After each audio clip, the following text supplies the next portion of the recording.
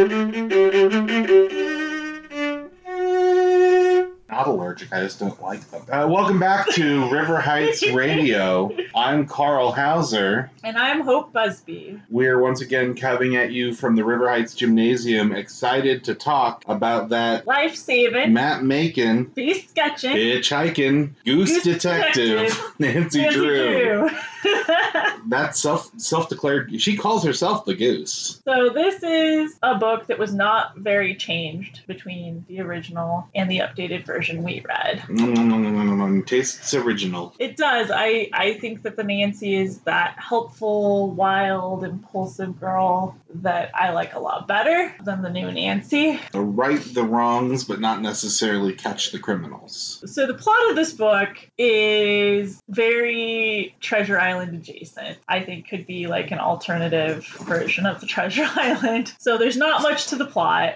You got Muppet Treasure Island, Treasure Planet, and now we got Nancy Drew and the quest of the missing map. They make up for their lack of plot with a wide array of strange characters and every single plot device that Nancy Drew is known to employ. So we have included with this episode a bingo card on Instagram. Check our Instagram. You can use these in the future as well. Nancy Drew Bingo. Could easily be changed into some kind of game, drinking or otherwise. The first line of this book is about her golden red hair blowing in the wind. Nancy comes into the house overhearing Hannah Gruen talking to a stranger in the other room about a mysterious story. The book says that the mere mention of a mystery quickened Nancy's pulse. Hannah is definitely, I feel like, Nancy's social consultant at this point. If she's going to meet someone for a mystery, it's going to be through Hannah. Nancy's hobby of the book is apparently drawing figures and faces. She's in art school for it. She says, as a child, I always filled in the O's in magazines and newspapers. She jokes that her dad wants her to turn that to good account. Well, you know she had a lot of newspapers to fill in because we found out last book that her dad buys like 20 newspapers for every case. Every time he travels, which is every book. Every book. Yeah. So Hannah, who the book says is almost a member of the family, I'm so glad she's almost there now, is in the other room ready to hook Nancy up with a new client. Ellen Smith. And apparently Hannah used to work for the Smith family. Ellen Smith recalls fondly that Hannah would teach her children's songs, inspiring her to love singing so much that she made it her career. She's in music school. Nancy confides in her, my mother died when I was only 3. Hannah Gruen, weird to call her by her full name, the whole thing, has taken care of me ever since. She's like a member of the family. Ellen, I know what you mean. Wait, no, you don't. No, you don't. She was taken care of, you did the math, maybe like 5 years by Hannah. At most, Ellen, who's 2 years older than Nancy, had 5 years with Hannah. So not only do you not really know what it's like to have her as a member of the family, but like, your mom's not dead? Yeah, her parents were just traveling for the first 5 years of her life, which isn't great for your formative years, but like... But still, when someone says my mom died, don't be like, oh yeah, I get that. Yeah. I get that. Ellen is another college girl. This is who she reminds me of, is Helen. Because there's a lot less George and Bess in this book. You've got such a similar name. More reasons than that. She's she's the college girl. She's very, I don't want to say milquetoast, but she's like just there as a plot device and an heiress. And also has like these qualities of both Bess and George. Yeah, the classic attractive dark-haired girl in need of Nancy's help. And she may be an heiress. An heiress is perfect because it means that you're in trouble, but don't worry, you're not going to be poor or anything. So Nancy wants to hear more about this case, but all Ellen wants to talk about is their common interest in art. I hate it when I want to learn about buried treasure, but my friend just wants to talk to me about art. Common interests. Yeah. Like, stop bonding with me. I'd like to know your mystery. We do find out that Ellen came for money, but her father lost it all, maybe? They're having a temporary setback. It's this perfect thing where her family has a big house, can send her to college, but now she needs money, but because she's an heiress later, she won't. Her dad has been in a car accident, and he's recovering in bed, but boy does he have a story to share with Nancy Drew. That's right. We finally hear the mysterious story of Ellen's family from her father, who grew up on the sea with his father, the captain, and his twin brother. But when the ship that they were on began to sink, and his dad was, I don't know, like dying or something on the ship. Has to go down with the ship. He brought the twins into his bedroom and he ripped a map in half. And he said, "Yar, there's a family treasure. This map leads to it. We got a map to buried treasure like you do. You need both halves of the map. That means you have to share the treasure." Because I guess he was like, my boys don't like each other. And then they put these twins in separate escape rowboats and send them to separate parts of the world in like the craziest sister action I've ever heard of. So this guy got adopted, changed his name to his adopted family's name, and never found his twin brother again. So he got half a map, no treasure, and a brother that he wishes he could find. That whole treasure thing is a long shot. Ellen kind of needs a job in the meantime, which is why she's come to see Hannah. She wants her to accompany her to a job interview to make sure the place is legit. Yeah, the conceit is that Nancy's going to investigate a spooky place that Ellen has been hired to work at. Because she's used to dealing with strange people. That's what Hannah says, yeah. It's a mother and daughter. She's to teach the daughter piano. Nancy says, "Sure, I'm willing to go." Ellen says, "Oh, I'd be really grateful." The place and the people have an air of mystery about them, and that scares me. But you know that thrills Nancy. Yeah, they get out of the car and Ellen says, "It's really creepy." Nancy retorts, "No, it isn't." So we get to meet Mrs. Chatham and Trixie. All right, so Mrs. Chatham is this over-the-top Karen of a woman. Just too much, overbearing, and just really mean to this child, who is supposedly unruly, but mostly she just kind of talks back to this woman who keeps saying mean things to her. It's very strange how they set her up, because this is one of those characters who right off the bat you're not supposed to trust, but very quickly becomes a nice person. Nancy hangs out with Trixie. The little girl says, "No one can tell me what to do." And Nancy goes, "I think you've heard your mother say that a few too many times. No more talk of being naughty." It's just so bold to criticize the mother to the child. Right off the bat. She wins over this child with a funny limerick who instantly doesn't want Ellen to babysit her, wants Nancy instead. All these weird character dramas are set up, but none of them pan out. As Nancy's walking along with Trixie, they come upon a cottage, and Nancy's like, "Oh," and the girl's like, "Oh no, never go there. That's a horrible place. It's haunted." Haunted. And Nancy's like, "Wanna bet? Let me prove to you it's not haunted." Trixie runs away. There's no reason for Nancy to be rifling through these people's extra houses, but here we are. She finds inside a mysterious piano because she plays the keys and it doesn't work, but later it does work.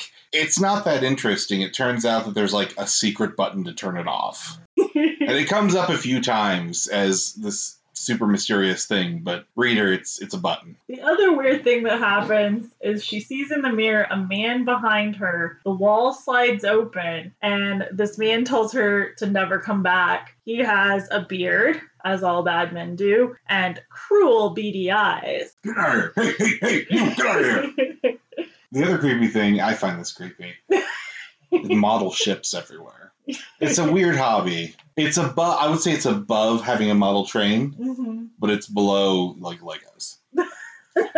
So it's called the ship's cottage because it's filled with ships that Miss Catham's first husband collected, and now they're just in storage. Nancy walks away from this place thinking, "I've never believed in ghosts, and I refuse to do so now. All the same, there's something very queer about this place." So Nancy wants to make sure the place is good for this girl she just met.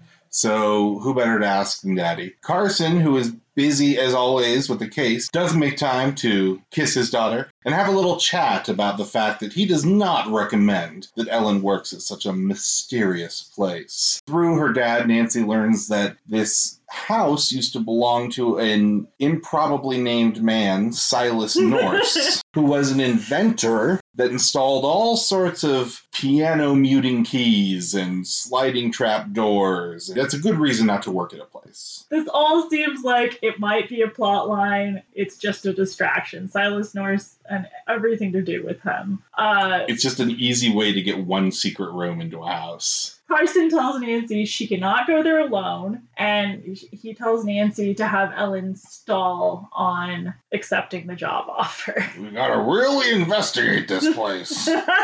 Nancy goes to Ellen's performance to see what all the hubbub is about. She ends up sitting next to the haughty Mrs. Chatham. Okay, and she sits next to Mrs. Chatham because though she brings Bess and George to this performance, she does not decide to sit with them, which I love. She specifically says, "Oh, I see 2 spots up front. You guys sit there, and I will not."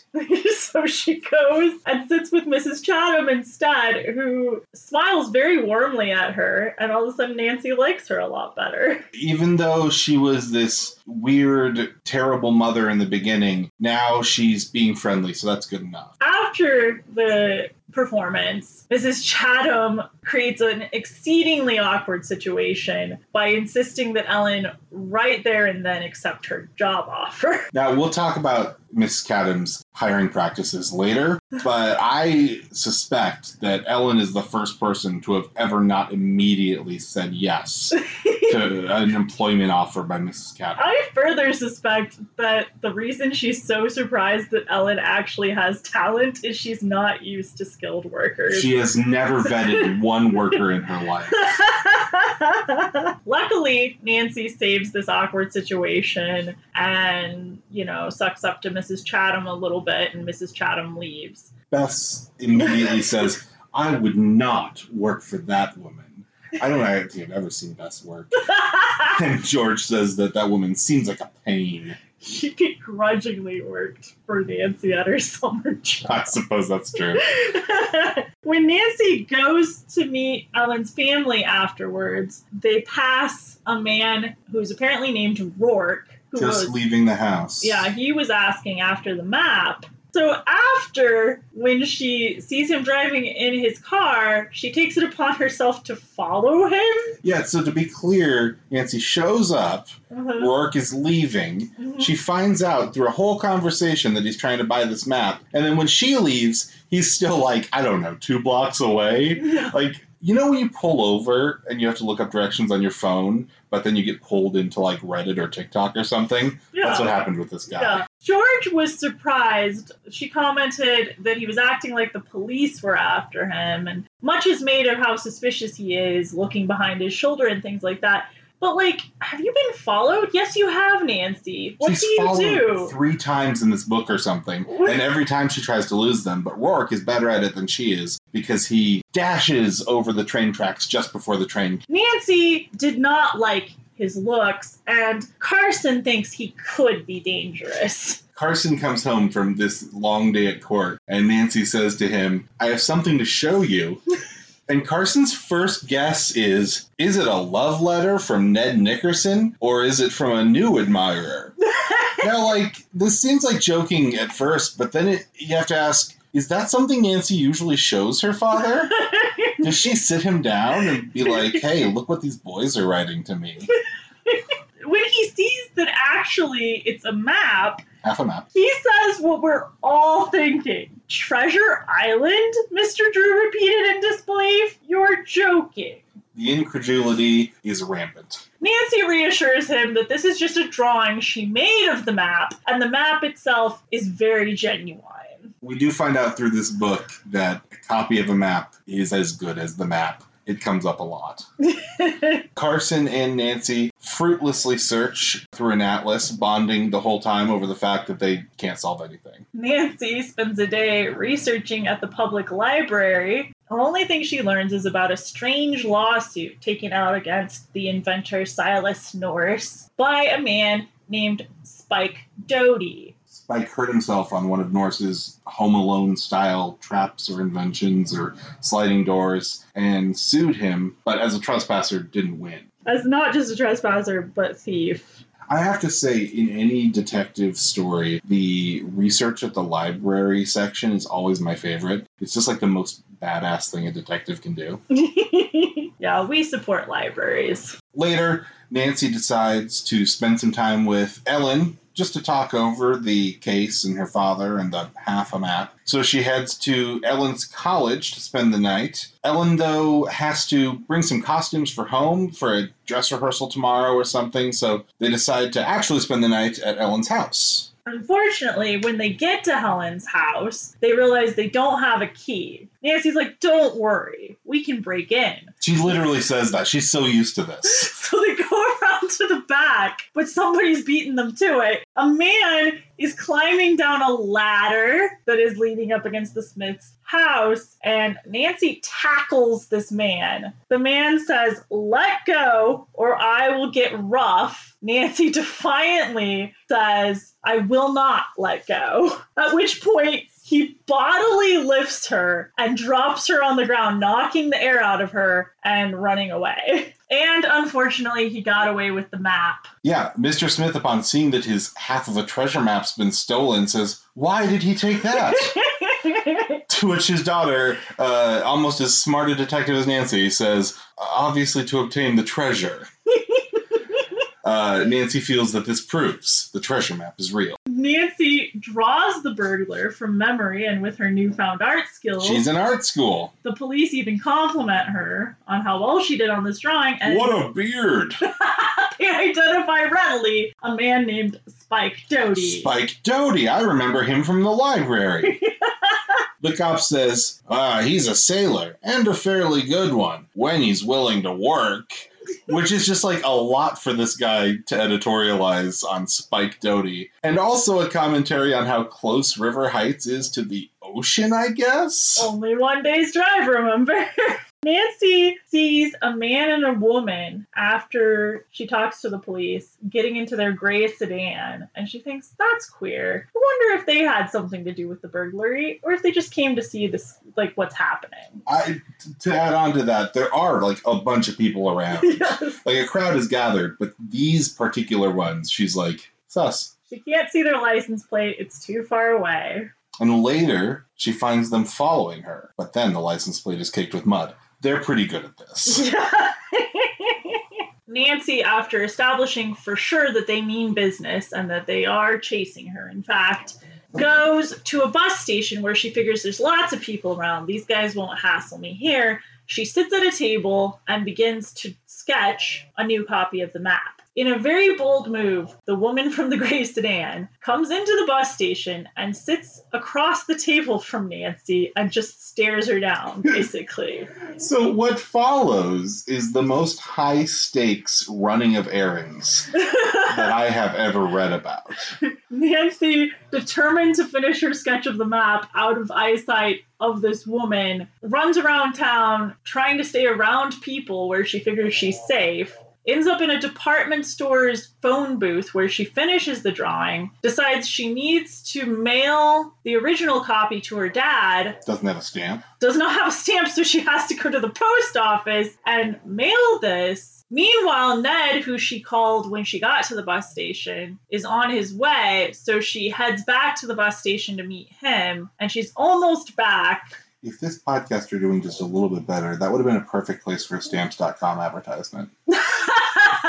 When she's almost back, finally her purse gets stolen by these bad guys. Yeah, she's been around people this whole time, so finally they're like, just snatch the purse and run. So now she's got to talk to the police. She doesn't want to tell them very much. But this is what she knows. The man had sandy hair and was very thin. The woman was of average height, rather heavy, and 35 years old. Exactly 35 years old. It's such a specific thing.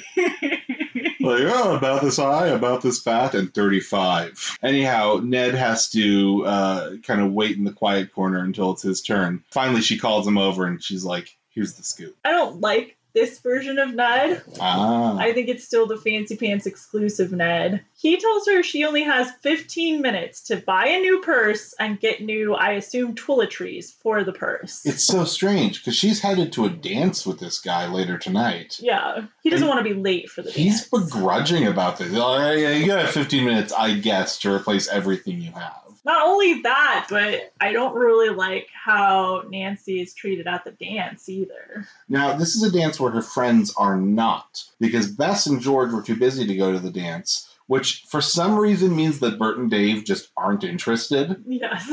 So I love... They must be exclusive now, too. Yeah, I love that. When she shows up, apparently, and this is from the book, several of Ned's classmates gave Nancy admiring glances, and Ned exaggerated nods of approval. Hey!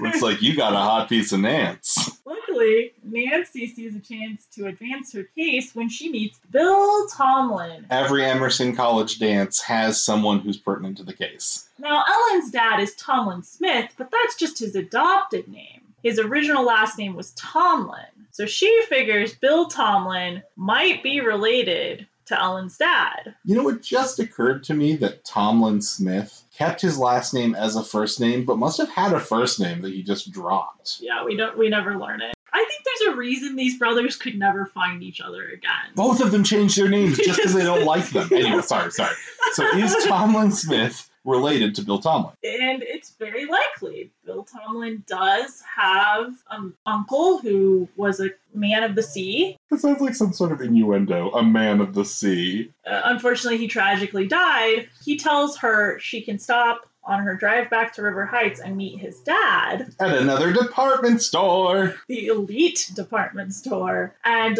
talk to him about his uncle. She does eventually meet Bill Tomlin's dad, who shows her a bunch of seashells, which ends up being a clue, kind of, and tells her he will send her a photograph, which ends up being an identifying feature. Kind of. And tells her that he liked sea songs, collected them, and sang them, which she decides means he had a great voice and is an excellent clue. Kind of. None of this really matters. I guess it helps confirm that the uncle of Bill Tomlin is in fact the twin brother of Tomlin Smith. We learn it in about 3 different ways. Yes. Well, meanwhile at the dance, Nancy is called to preside over something that happens at the intermission of every dance. The pantomime. Oh, yes, of course, the creepy pantomime where people are dressed up as demons. I can't imagine, but that the boys at this dance are just like groaning as the guy's like, we're going to do the pantomime. And I was like, oh, okay, fine. As is traditional, an attractive young lady is called to preside. Who else but Nancy Drew? So this pantomime goes as well as a pantomime can go. They put her in a white cloak and give her some kind of paper crown. The lights go out and she's kidnapped. I can't think of a better way for a pantomime to go than for me to be taken away from it. Nancy thinks it's just part of the pantomime. So she just goes with the people. The MC doesn't know what to do, so he just says, oh yeah, she probably went for some fresh air. She doesn't smoke. That doesn't make any sense.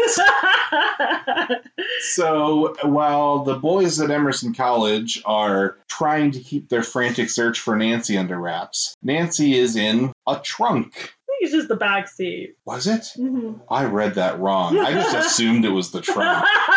Who turns out to be Fred and Irene Brown. Not very good villain names, in my own opinion. It's not memorable. They are telling Nancy that she needs to give them the map now or there will be violence. Nancy says one of my favorite Nancy Drew lines ever. I'm not in the habit of carrying maps in party dresses. I mean, it's just gauche. Now, Fred and Irene Brown are the couple that chased her earlier in their silver sedan and were watching the burglary. They're going to pop up throughout this book as villains who have nothing to do with the plot but, like, desperately want to. They're sort of left out from the gang, even. So they're just trying really hard to be part of this. They're cool, too. Nancy pulls a classic kidnap victim move, hits Fred and Irene against each other, telling them that they're going to double-cross one another. This works on Irene. It gives enough distraction for Nancy to throw herself from the car at the nearest stoplight. Now, Nancy knew that normally it was unwise to signal strangers for a ride. Young listeners, remember, hitchhiking gets you murdered. But this was an exceptional occasion. Yeah. Unfortunately, the car she tried to wave down also knew picking up hitchhikers is not a good idea. In fact, the woman in the car that she tried to flag down said to her husband, "Don't pick up that girl. She's dressed like a ghost." Nancy says, "Please wait, I'm not a ghost. Wait." Which, first of all, this girl did not think you were a ghost. She just thought you were a weird hitchhiker dressed as a ghost. Secondly, Nancy apparently heard this as they were driving up or by. It's like good hearing Nancy. Windows wide open, presumably. Finally, it's just a white dress. It's not exactly nature cult robes. Yes. So Nancy is given a ride by this couple. Back to Emerson College, where everyone's like, "Where were you?" She's very adamant that they should keep it cool with everyone. Tell them this wasn't a kidnapping. It was part of the joke. Yeah, she doesn't want the cops to know because she wants her dad to know first? It didn't really make any sense. Unfortunately, Ned had already called the cops, so now he has to go call them and tell them, please don't come. It was a false alarm. Sorry about that false kidnapping call. So Nancy leaves Emerson College the next morning, saying to Ned, "Thanks a million." Ned, sad boy again, says, "Gee, Nancy, I wish you could stay for lunch." Back home, Bess and George agree to go with Nancy to the Rocky Edge estate. That's Mrs. Chatham's estate. And distract Mrs. Chatham, a woman they've never met, while Nancy finds her way into the cottage to investigate. Mrs. Chatham ends up being so amenable to any amount of searching or sleuthing that this is unnecessary. But I guess it's good they all showed up. Bess and George go to talk to Mrs. Chatham. Nancy discovers that the ship's cottage is in fact locked now. Sometimes people lock things. And he says, "What the heck? I'll go ask Mrs. Chatham for the key." The worst thing she could do is say no. She doesn't even end up having to ask for it. Mrs. Chatham just offers to bring her there. Yeah. And yes, on her way to the ship's cottage, she runs into Trixie, who is just frantically running away. Trixie apparently tends to run away, but this time there's a car coming, and Nancy narrowly saves her life. Yes. George tells her laughingly, "That's silly. There are no such things as ghosts." But she says, "Yes, there is. What else did I see? It had big, horrible eyes." Like a ghost. Nancy brings George aside and says, "Actually, George, I saw it too. Like, there's something weird going on in that house." It too. It's a panel man. Yes. Trixie manages again to annoy her mother. Her mom tries to get her to calm down, I guess a little less meanly this time, but Trixie takes it up a notch, saying to her mother, "If Daddy were alive, I'd still be having fun." This is an awful thing to say, but such a kid thing to God say. dang, Trixie. Cut to the core. Right to the quick. Nancy, luckily, is a psychologist. Yes, Nancy says, I think Trixie and her mother are both just lonely. I love that she says that Trixie needs a friend, and that friend could be Nancy, but could be Ellen. Let's put that off on someone else. So Nancy figures out with Mrs. Chatham in the ship's cottage that her first husband collected seashells, was a man of the sea, died at sea tragically. Mrs. Chatham confides that she was only married to him for a few weeks. So she doesn't know much about things like his name or his status as a twin. Is anyone making a connection here? And Nancy thinks, actually, I kind of like Mrs. Chatham all of a sudden. Maybe I'll confide in her. And she says, you guys should go on a vacation. That would be good for you. Mother-daughter bonding stuff, right? And Mrs. Chatham's like, well, maybe. And Nancy's like, how would you like to take a joy trip to a treasure island? And just like Mr. Drew and me and you, Mrs. Chatham says, you're joking. That's not the plot of this one, is it? Nancy's like, no, not joking. And Mrs. Chatham's like, of course, I'll pay for everyone to go if we find the map. I want to be clear. When she says everyone, she means everyone. Mrs. Chatham's like, oh, I would love to go on this cruise to a treasure island. You should come, Nancy. You should bring Ellen. You should bring Ned. You should bring Bess. Beth should bring Dave. Dave should bring George. George should bring Bert. Anyone else? Not your dad. So there's a series of events that's mostly them finding hidden hiding places of like where papers are from her late husband. There's some complex antics during this part, such as Spike Doty goes running from the cabin, or I mean the ghost. The ghost goes running from the cabin. It's Spike Doty.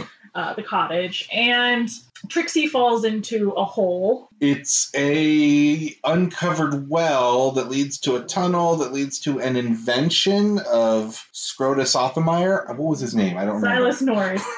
It might explode at any moment. It has an envelope, like an inventory of his inventions in German. The envelope is taped to it saying, like, do not touch. Yeah, none of this matters. But we do find out that there's a secret room in the cottage. That's what this mainly leads to. Bess cannot fit through one of the entrances to the secret room, so she goes around to a different entrance to the secret room. So I feel like the secret room is pretty accessible. We know of at least 2 ways to get in. We know it's big enough for a storage area. It seems like it must be taking up half the cottage. It really does. I know I get messed up about architecture, but someone should have noticed that this cottage only had room for a piano. Yes. And, like, nothing else but some chips. Mrs. Chatham goes to get the police. Nancy thinks to draw the footprint before the rain hits. And the police are like, oh, this is a very good clue. Looks like Spike Doty's foot. Looks a lot like Spike Doty's foot. That's a sailing foot if I've ever... Well, you can tell because there's 1 foot and 1 pig leg. The important discovery that they have found in the cottage is that her first husband had a bank deposit box. We all know that's where the good stuff's kept. So there's a number of boring pages. Carson Drew is called upon to help Mrs. Chatham get her paperwork in order so she can go talk to the inheritance tax man. And then Mrs. Chatham has, like, spent so long out of society or something, she's nervous even to say anything to him. So Nancy just kind of takes point on this one. They stay in a hotel together. A lot of bonding goes on. All in all, the bank guy and the insurance tax man open up the bank deposit box to find an envelope labeled "Clue to a Treasure." The letter says that it's in the Warwick. Now, the Warwick was this other twin's ship that he sailed on. He said at one point a sailor tried to steal the map from his cabin on the Warwick, but only got a copy of it. So he moved the map from the Warwick to the Warwick? How does that make sense? It's a mystery. Oh, yeah. Nancy puts together, there's a bunch of model ships. One of those model ships might be the Warwick. Mm-hmm. But how does that help? They raced home. There is no Warwick. I don't get it, Hope. What's going on here? Oh. The map might The map's in the miniature Warwick.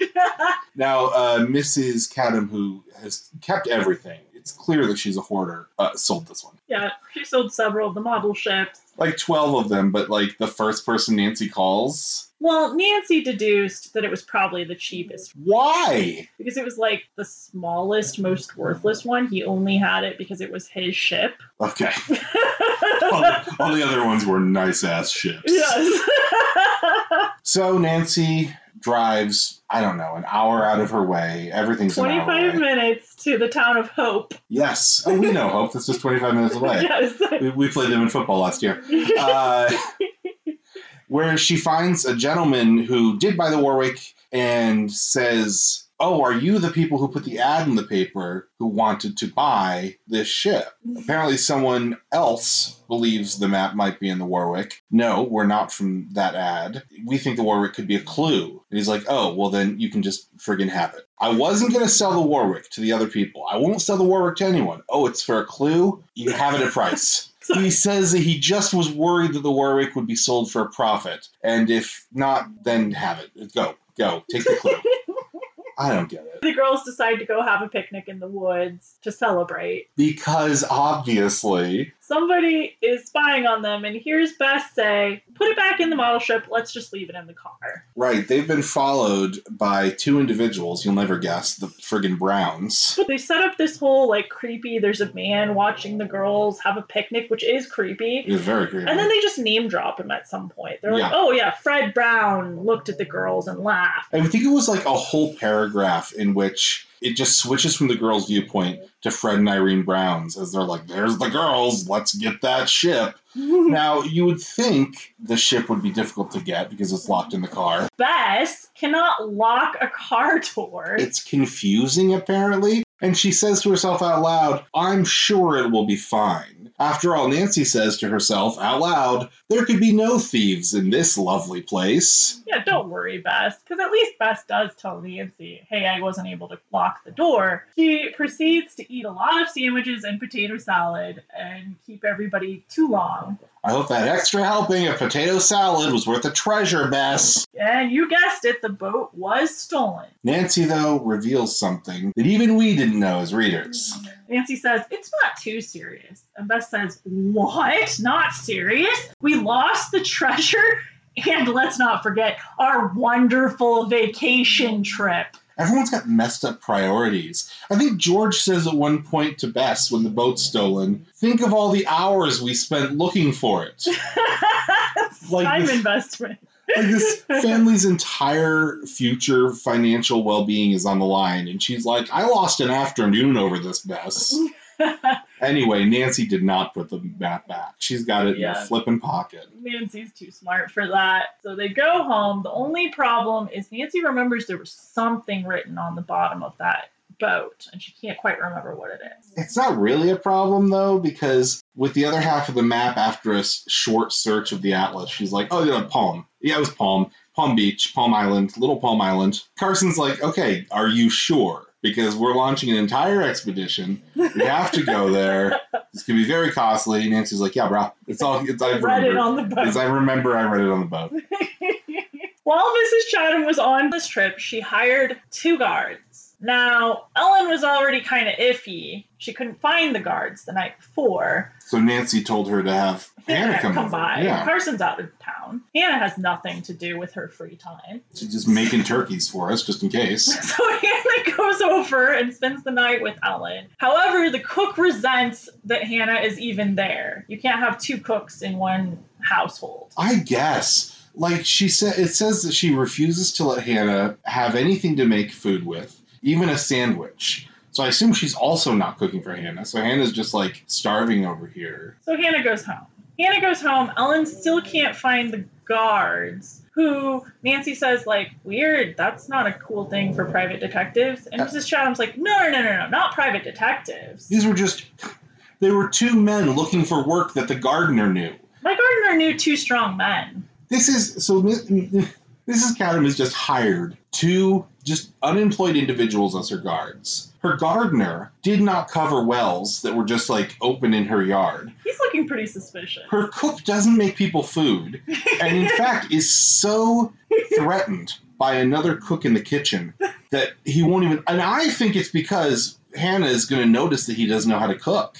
She's going to be like, can I have a sandwich? And he's like, oh, shoot, here you go. And Hannah's going to be like, this is bread, meat. And that's not how a sandwich goes. I know a sandwich is bread, meat, bread, but you should know that too. Didn't you learn that in the culinary school of cooking? My belief is that Mrs. Chatham, sight unseen, just hires anyone for anything. Just because someone said so. Unfortunately, Mrs. Chatham obviously does not pay her employees enough because these guards get a better job and just leave their posts. They just leave. So Trixie has been kidnapped. Right. There's a ransom note. Mrs. Chatham does not want to pay the money. She specifically says, but I don't want to pay the money. So Nancy runs off without telling anyone where she's going. Figures out, maybe Trixie is secreted away in one of the secret rooms in that cottage. The one secret room. She runs into this secret room and is immediately knocked out. So when she awakens, she sees a tied up and gagged Trixie. And when she unties and ungags this young girl, the girl says, I'm so sorry. I knocked over a croquet mallet. I thought you were the bad guy, so I knocked over a shelf, and from the shelf fell a croquet mallet. That's what hit you in the head. Reader, if you have ever lifted a croquet mallet. It is not hefty. It's not something that should not... Like, how low must Nancy's blood sugar be? If a small bonk from a croquet mallet that's just falling off a shelf. This is one of 2 head injuries of the book for Nancy Drew. It's like one of those, like, martial arts special points. If you hit just in the right point with a croquet mallet, they're out. So meanwhile, Carson is having a doozy of a time finding a yacht, which is his job. He's called everywhere. There are no yachts available for charter. Fortunately, under Ellen's care, Trixie may have been kidnapped again. Seems so quick after the last one. Trixie's been kidnapped again. No, says Nancy, maybe she wanted to go to River Heights to see me. Let's drive along the road, and that's where they find Trixie. Talking to a strange man. Just walking down the road with an adult gentleman who says, oh, I didn't know I was taking her away from her home. Which, like, do you think she lives on the road? Well, Trixie saw that this man was dressed like a captain. And good news, he's a captain. Yeah, he sails the Primrose and they can hire it. Yeah. How bad is Carson Drew at finding yachts to sail? If Trixie, this little girl, is faster at finding... Was it just... Anyhow. They spent all this time looking into the background of Captain Stryver, making sure he's legit. But then they want to get on the sea so fast that, as to the rest of the crew, Miss Chatham says, as is her wont, just hire people sight unseen. Yeah, just hire anybody. Should be fine. Again, you guys may be familiar with the plot of Treasure Island. And there's just like so many bad guys out there. But before we can hit the sea, we find out the police are hot on Spike's trail. They've found out where his apartment is, and Nancy decides she wants to go undercover as a house cleaner, Mrs. Frisbee. She says, no, I don't want a police escort. And then she doesn't tell anyone what she's doing. She goes to his room, talks to his untidy landlady. Dressed like an old lady. She wears an out-of-style dress, old brown shoes, and she uses gray hair powder in her hair. A impenetrable illusion. Yes. And a fail-safe explanation. You know that tenant who's disappeared for days? Yeah, he asked me to come clean his room. For who, says the landlady? The mice? I love, like, we have 2 halves of a treasure map. Mm-hmm. There's nothing to get from Spike Doty. There's no reason to search his place. The police are on to him. Like, he's the only one the police are like, I know who this is, I'm gonna get him. Nancy decides she's found nothing. She must have wasted her whole afternoon. But now she better clean. Precious afternoons. She better clean up just for the housekeeper. Maintain or for her the cover. Landlady. Anyways, unfortunately, we know that downstairs Fred and Irene Brown have shown up wishing to do the same thing. Rifle through Spike's belongings. Just there to continue to menace and try to get in on the plot. Yes. Well, luckily, guess who saw her get out of her car in the nicer neighborhood and walk to this crappy neighborhood? None other than Ned Nickerson, who bursts in the door and is like, Nancy, there are 2 criminals downstairs. Let's go. So they just kind of do. And then the criminals just kind of leave. And then the landlady's like, what happened just now? I was playing canasta and now this? I wonder if Fred and Irene Brown, and we didn't mention this, but earlier in the book, Hannah got a threatening phone call, threatening that this case should be dropped or Nancy will get hurt. I mean, we didn't mention it, but it always happens. I wonder if that was Fred and Irene Brown. That seems like a move they would do. But it could also be Spike Doty. It could be Spike. It could be Rourke. It could be Fred and Irene Brown. It could be so many people. It just sounds like a Fred and Irene. It does. Back home, Nancy gets a note offering to sell her back her boat, the Warwick. The note says, I stole your boat because I needed money. I have no one to sell it to. There's important information inside it. I'll give it to you for a few bucks. Ted. She decides, oh darn, I thought it must have been Fred or Irene, but this letter is signed by Ted and also has poor grammar. So they must not have stolen the boat. What? The note says that she can't drive. She has to walk to this house, and she can't call the cops. I want to reiterate that what Nancy's being tricked into believing is that someone stole the boat from her car, found out her name and her address, and sent her a note saying for a few bucks, like, what?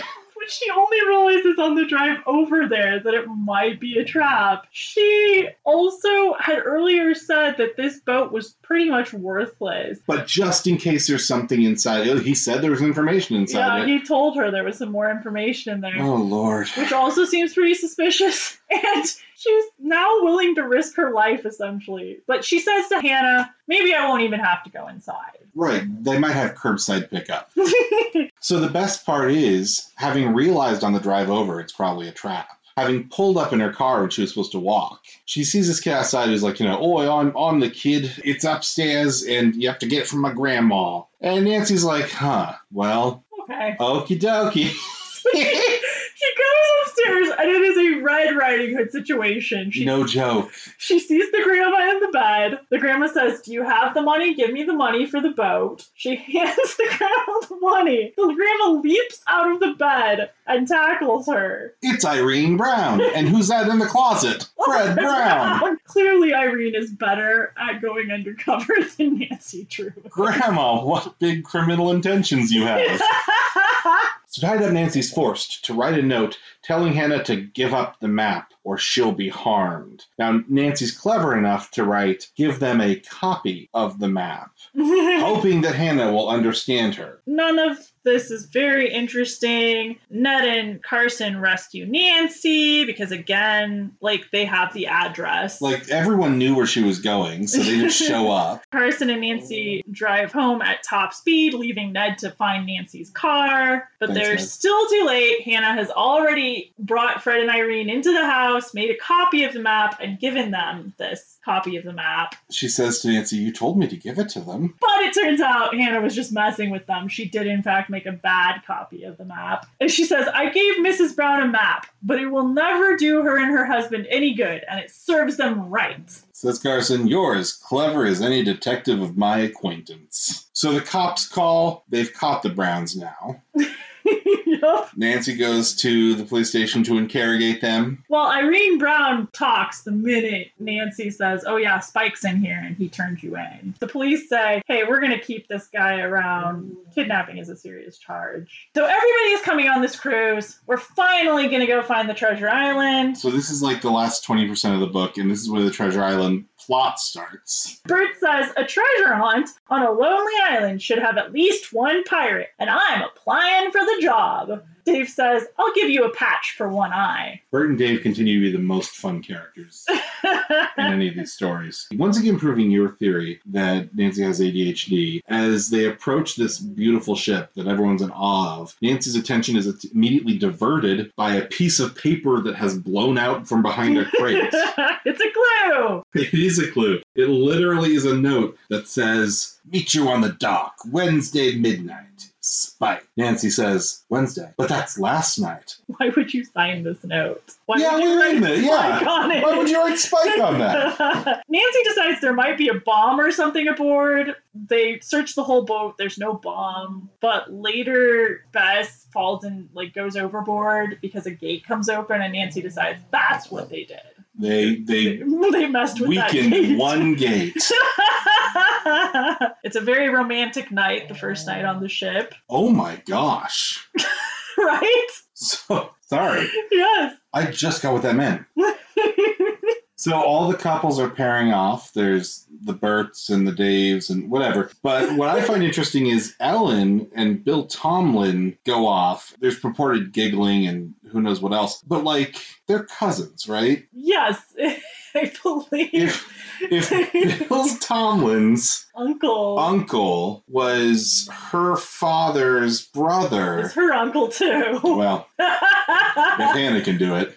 Yes. Ned says, Nancy, since there's no trouble on the Primrose, I hope you'll forget about mysteries or treasure until we get to the island. But that's not going to happen. A little bit pushy, Ned. One thing Nancy notices on the way to Treasure Island is a tough-looking sailor whose name she asks for, and it's Snorky. Snorky! This is my favorite villain name. Snorky. This is Snorky the sailor.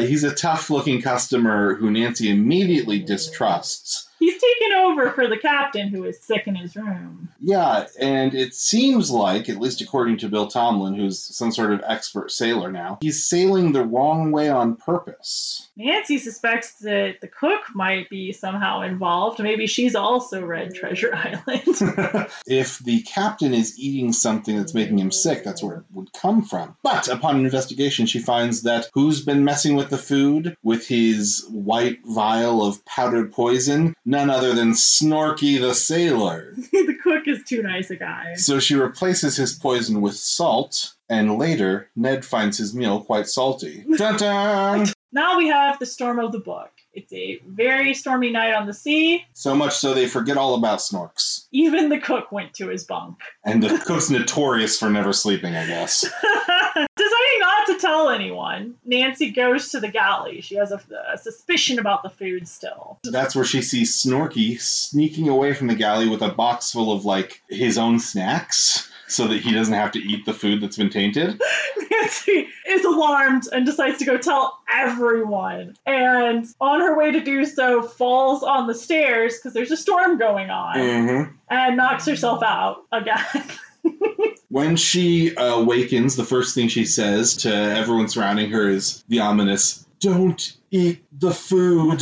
The captain finds Snorky and makes him test every food. Snorky, like me, will eat anything except the split pea soup because it's gross, but also because it's poison. So, as you should with split pea soup, they throw it overboard. They lock up Snorky. He escapes. What are you going to do? They find a lot more poisoning powder in his cabin, but no other clues. Which I love because, that's the clue. That's the thing. That's the evidence.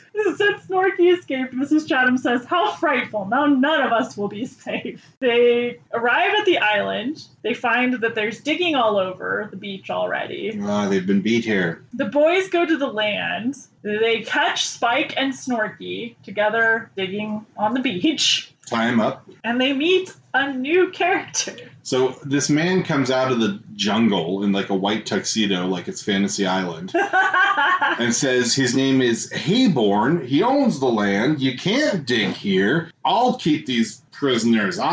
Yeah, you know what? Leave these guys with me. I live here. Go away. So the offer is declined.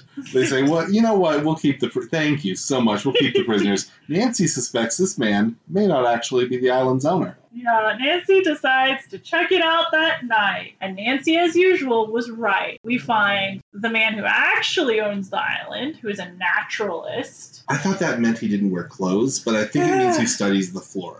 The young child and the wife, all bound and gagged in different beds. As well as, guess who, but Rourke. Rourke was Mr. Hayborn. Mr. Hayborn wore this big hat and hid his face the entire time because he was Rourke. Nancy saves the day, saves this family. They're like, whatever. Dig everything you want. Have everything you want. Like anyone who's obsessed with nature would say, I'm just here for the flowers. Please excavate as much as you want. Please disturb the environment. For your human needs, please disturb the hell out of this island. Now, Nancy reveals a very interesting thing here. It turns out that the villains could have never found the treasure. For when she had lost her copy of the map, she had only lost a copy that she had reversed the directions of. Now, this is important for absolutely no reason, because they're all caught. It's all done. They're caught. But it apparently makes it harder for Nancy herself to read the map because she goes to the wrong place first. The next morning, Nancy groggily wakes up to a crewman whispering down to her that she should come topside because somebody wants to talk to her. She goes up there, and sure enough, a burly sailor wants to talk to her. He wants to tell her that Rourke wants to punish her for not minding her own business. And he wraps her up in a sail, a tarpaulin. That sounds like a sail to me. Is that a sail? And throws her overboard. As she is clearly in her last minutes of life, she says to herself, "Poor Dad, and I promised him I would try to be safe." I love that last thought. Oh man, I promised not to die. And she thinks of all her family and friends and that she doesn't want to leave them and she loves them so much. Such a dark moment. I've never actually seen Nancy contemplate the fact that she was about to die. She only has enough time. Like, it would be a horrible way to die because she's sinking really fast and she has enough time because enough air is trapped in this sail. But she's not drowning. She's going to suffocate. Well, luckily, good old boy Ned followed her again. Had just heard all this happening and followed her. He immediately punches the lights out of that sailor. Doesn't have time to tackle him, just has to punch him. And needs to dive in. Dives in and he unwraps and saves Nancy. Bess, coming topside, sees them being taken out of the water. Oh my gosh, Bess. She comments, they have on regular clothes. What happened? Detective Bess says, I don't think this is a morning swim. Apparently this burly sailor had been told by Rourke that he would get paid for taking Nancy out. That's the best part, is that we've at this point basically caught all the criminals. So this is just a guy who was paid to murder. Though, as Bert wisely points out, that sailor's too dumb to know he's just going to be double-crossed and would never see a cent. I love that he says it under his breath, too. It makes it somehow more passive-aggressive. Idiot. Like Carl said, the criminals had a bad map. Trixie stole Nancy's bad map copy, but Nancy also reads the right copy wrong. What a goose I've been, she says when she figures it out. Goose detective! Luckily, when they get to the right spot, the treasure is indeed found. Hundreds of gold and silver coins, jewelry, rich ornaments from all over the world, all buried, basically, probably a bunch of stolen treasure. Ellen says to her dad, Dad, everything's going to be okay from now on. That's the best happy ending line I've ever heard. It's like, everything's good now. Congratulations, handshakes, and thanks were exchanged. Nancy remembers to remind them it was Mrs. Chatham who paid for this trip. How modest. Nancy is given a beautiful jeweled bracelet from the treasure. One of the fine pieces in the collection. I think she got any reward the last few books. Except for, that mystery boner. Except for Justice. Amateur, indeed. She gets well paid for this one, I think. Yeah. As they enjoy the spoils of their riches, they try to keep the captives from hearing what had happened. But the captives hear nevertheless, and are furious with each other for the treasure they've lost. Mr. Tomlin Smith says, Nancy traced my brother, the map, the thieves, and the treasure. Nancy says, oh, please stop it. And I just love that throughout this book, they try to sell it as if Nancy is solving more than one case, but it's all part of the same case. The one thing. And the only other subplot, something about that inventor, ends up not mattering at all. It's all the one thing. Because usually you have two plots. Yeah. Of course, Trixie and Mrs. Chatham were also very happy, having loved the vacation. All this made Nancy very happy, but at once she began to long for another mystery. We haven't even gotten off the island, and already Nancy is hoping for our next mystery, the clue in the jewel box. Yeah, Tomlin Smith is pretty happy for a man who didn't even want the treasure, but was just hoping to reunite with his twin brother, who we found out was dead. He got over it pretty fast. Not only is Mr. Tomlin Smith's brother dead, but somehow he is already recovered from his car accident enough to go on this expedition and dig for treasure. Like, he was doing some of the digging. So I feel like their family was never in any real danger. As Nancy and Ned gaze at the moon, Ned says to Nancy, Nancy, how about taking your mind off mysteries for a while and thinking of me instead? Nancy laughed mischievously. She gave a mock salute and said, aye, aye, sir. Gross. I hope we experience more loss and insurance fraud in our next mystery. Till then, I'm Carl. And I'm Hope. And we only want to say, go Wildcats!